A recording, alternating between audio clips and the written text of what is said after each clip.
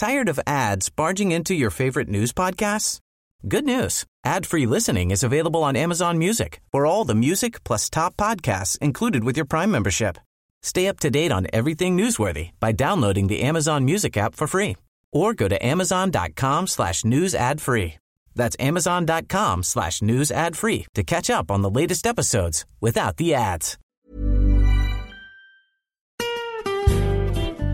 Hi, this is Karen Brown. Thanks for checking out the Mississippi Edition podcast. If you like what you hear, click subscribe, hit like, or leave us a comment if your app has that feature. Then find other MPB podcasts by searching MPB Think Radio on your favorite podcasting platform. Thanks.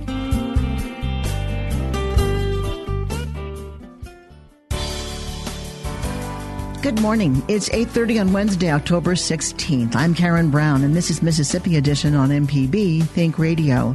On today's show, seniors have some important decisions to make starting this week about their health care. We'll talk about Medicare open enrollment.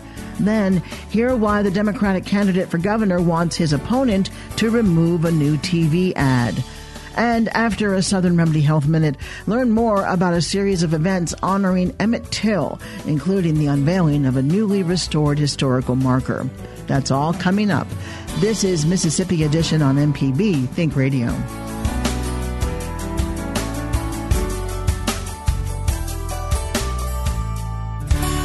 Open enrollment is underway for Medicare nationwide, including Mississippi for those turning 65.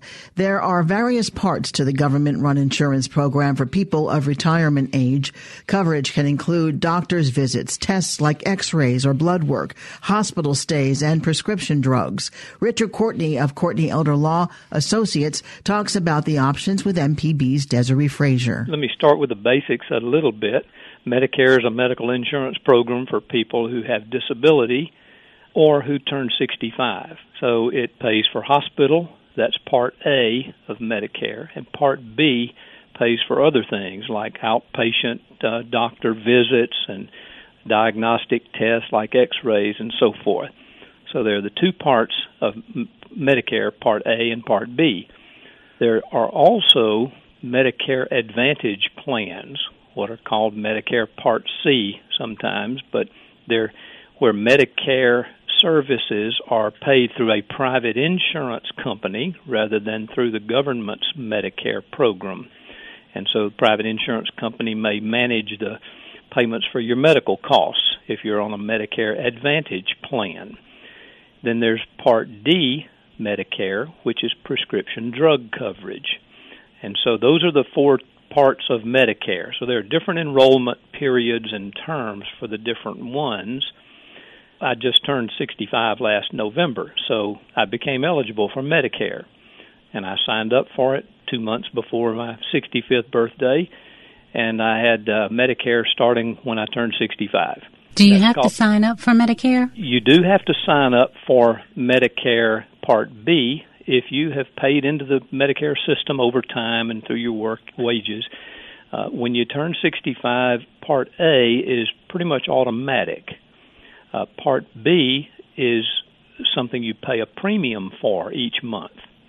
And you can refuse it, particularly if you are on a work-related or an employer health plan that gives you good coverage. You don't have to take Part B when you turn 65. So you can refuse that and not pay that extra premium until you quit working and lose the work-related plan, then take Part B. You do have to apply for Part B. So that's the initial enrollment period starts 3 months before your 65th birthday month, the month you turn 65, and 3 months after that. So that's the initial enrollment period for Medicare. There is also an annual enrollment period, and that's what we're talking about is just beginning today, October 15th. Each year, there is an annual coordinated election period, they call it. And during this period, from October 15 through December 7, a person may choose between original Medicare through the government-run program or a Medicare Advantage plan. Now, if you are on Medicare, like I am, and I don't make an election between October 15 and December 7, I will continue to stay on Medicare.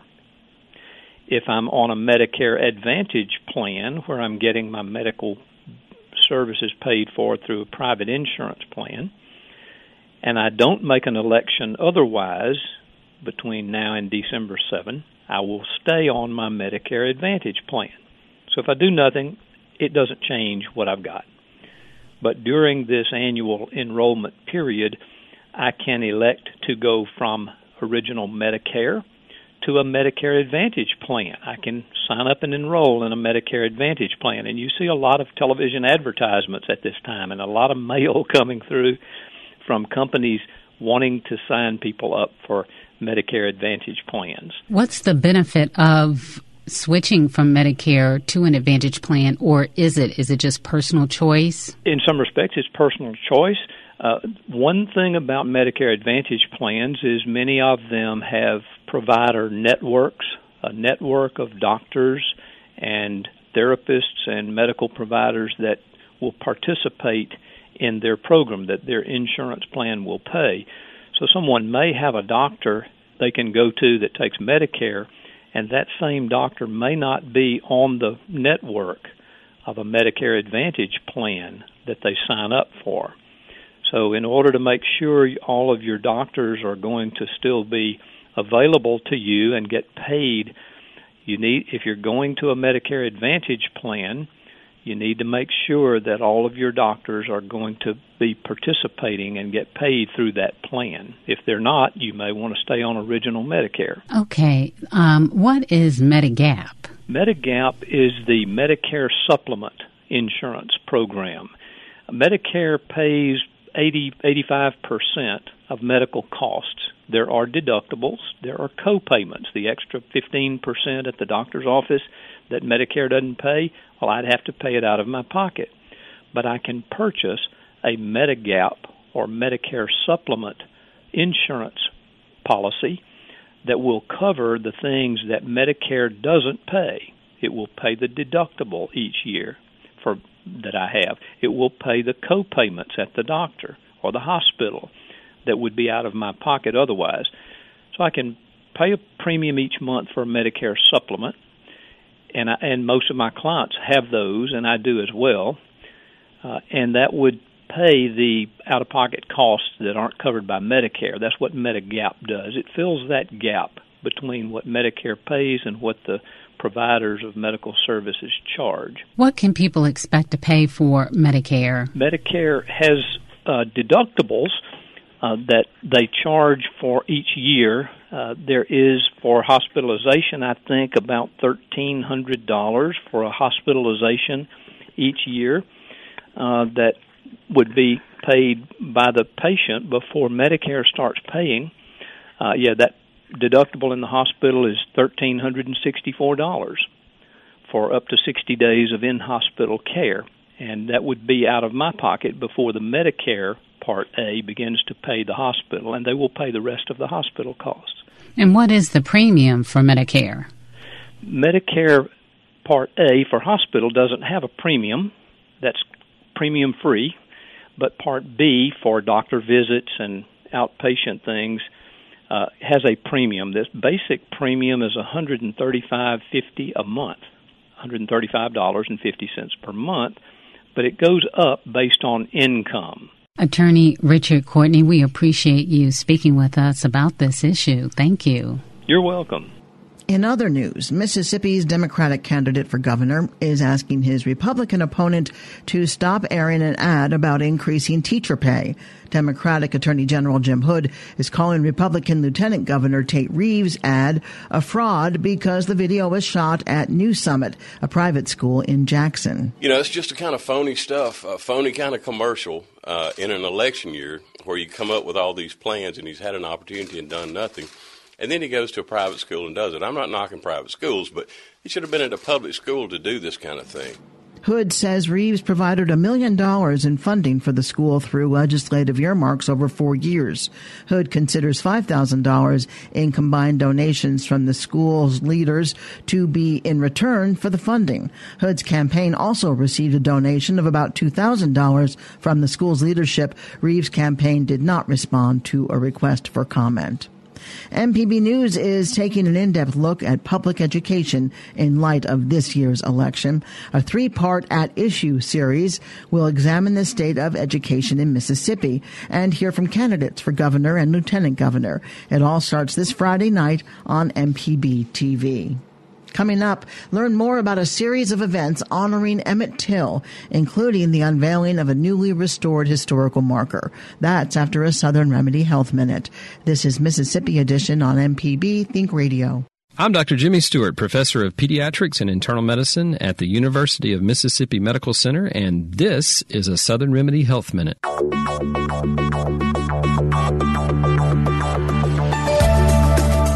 To know, are there any bad side effects of putting a lot of artificial sweeteners in the body? Yeah, artificial sweeteners have been looked at in a number of trials, and some of them in very, very high amounts in animal studies have caused some either benign tumors or cancers in mainly mice.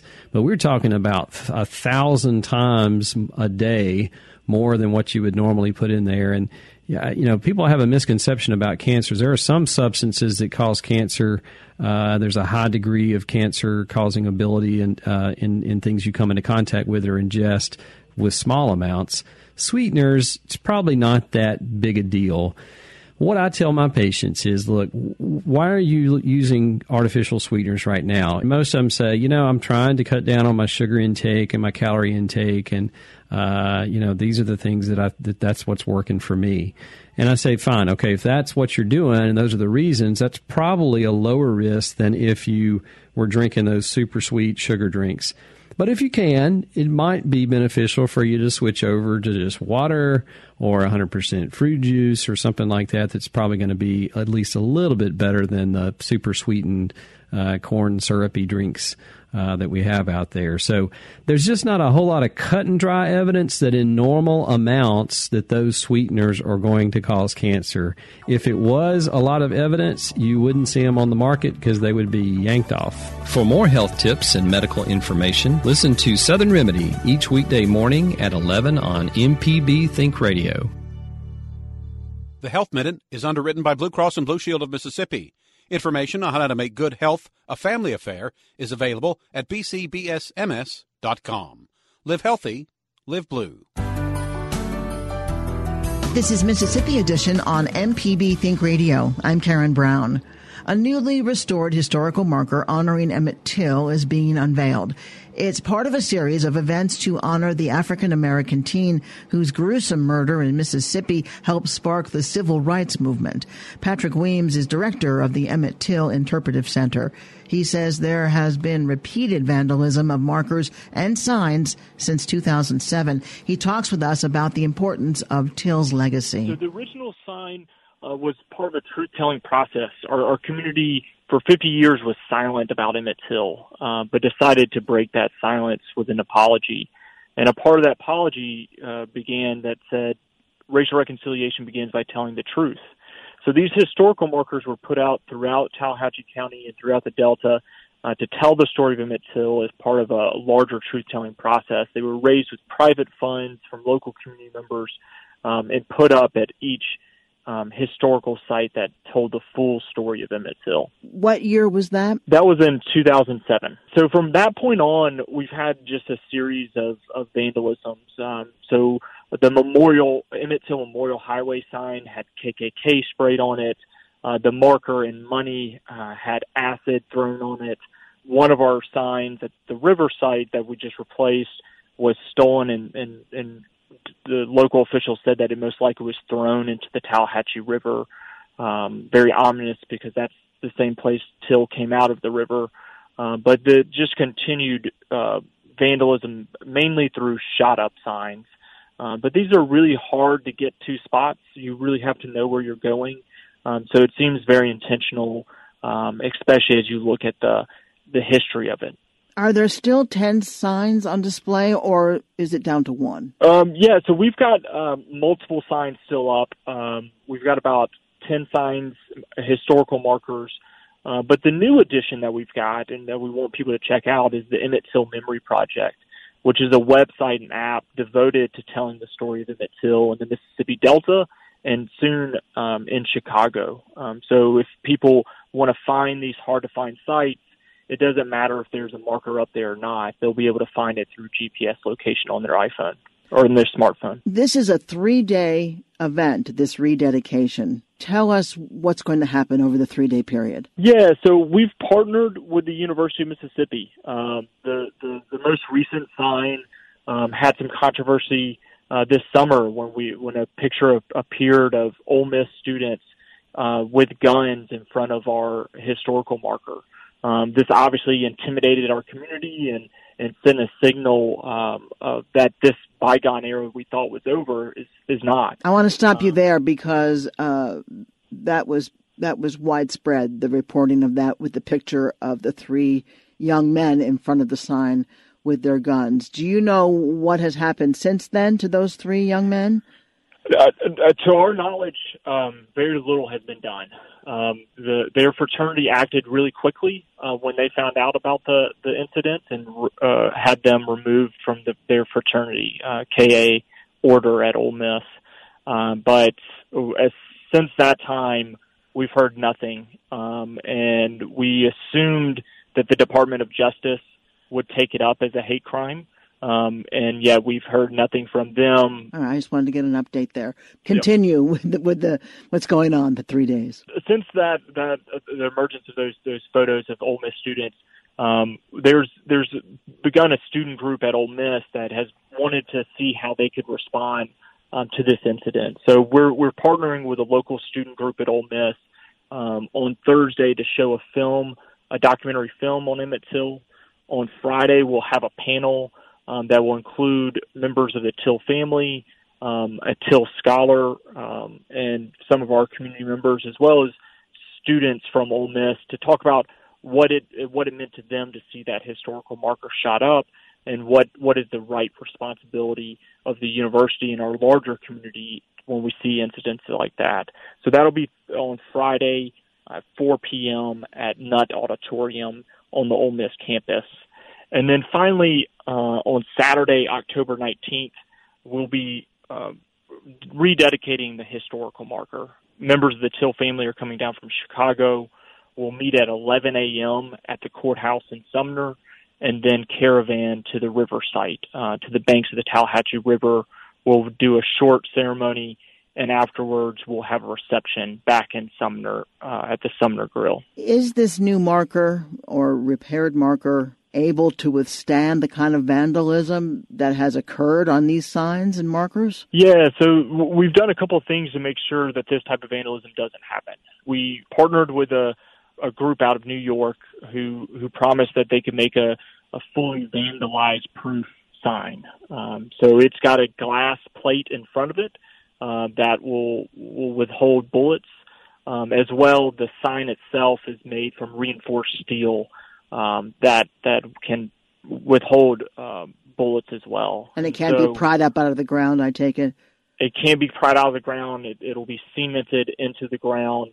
The sign itself weighs 500 pounds, so it's pretty difficult to get it out of the ground as well.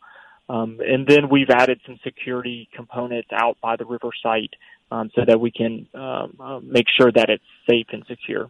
Patrick, tell us about the Emmett Till Interpretive Center. Yeah, so our museum works to tell the story of Emmett Till, but also the story of our local community and the racial healing that's taken place since 1955. We think it's important to talk about kind of that transformation of learning stories that we have forgotten in ways that we can work together to create new stories together. So we work with young people in the summers to do documentary film work, doing that exact type of work, remembering our stories together, but also creating new stories on how we can move forward. So we've been in existence since 2015. Our ultimate hope is that these historic sites will become national park sites Can people access the schedule of what's happening Thursday through Saturday? They can do it two ways. We will have information on our website, emmett-till.org, and on our Facebook page, facebook.com/Emmett Till Center. So we hope folks can check us out online if they want to learn more about the events, and would love any support that people can show us. Patrick Weems is the director of the Emmett Till Interpretive Center. Patrick, thank you so much. Thank you. Thanks for listening to the Mississippi Edition podcast from MPB News and MPB Think Radio. Don't forget to subscribe if you haven't already, and if your app lets you, leave a comment or review. We really do appreciate it. Remember, you can always get in touch with MPB News on Facebook and Twitter, and fresh episodes of the podcast are posted every weekday morning. I'm Karen Brown. Thanks for listening. This is Mississippi Edition from MPB Think Radio.